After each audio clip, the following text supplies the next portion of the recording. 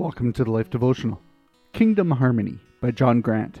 We have many parts in the one body, and all these parts have different functions. In the same way, though we are many, we are one body in union with Christ, and we are all joined to each other as different parts of one body. Romans 12:4 and 5. Music has always been a big part of my life. I love to listen to it and play it whether on an electronic device or an instrument. My wife and I, as high school sweethearts, met in the school band. She played first part and I played second. That seemed to bother me until I realized that it takes two parts and different instruments to make harmony. And without harmony, music can be very dull. Consider what life would be like if everyone had the same job or occupation. Similarly, the physical body is in harmony. It is held together by every joint and muscle with which it is equipped. When each part is working properly, the body functions as our Creator intended. We have one of some parts, two of some, and a multitude of others. All are necessary for the body to work. There is a spiritual parallel here.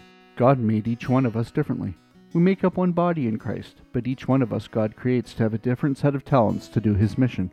Some refer to these talents as spiritual gifts. We are all called to different missions in the spiritual realm. As Paul told the church in Corinth, some are called to be apostles, some prophets, and some as pastors and teachers. 1 Corinthians 12:28 and 29.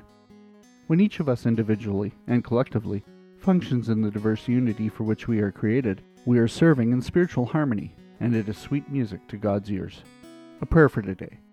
Lord, help me to realize how wonderfully made I am, distinct from any other person, and may I learn to serve the body of Christ in harmony with other Christians. Amen. Go deeper. Try taking a spiritual inventory of the gifts. How might you work and serve in harmony with others who have been given different gifts? Further reading, 3 steps to finding your sweet spot on thelife.com. Do you need prayer? Come see us at thelife.com/prayer.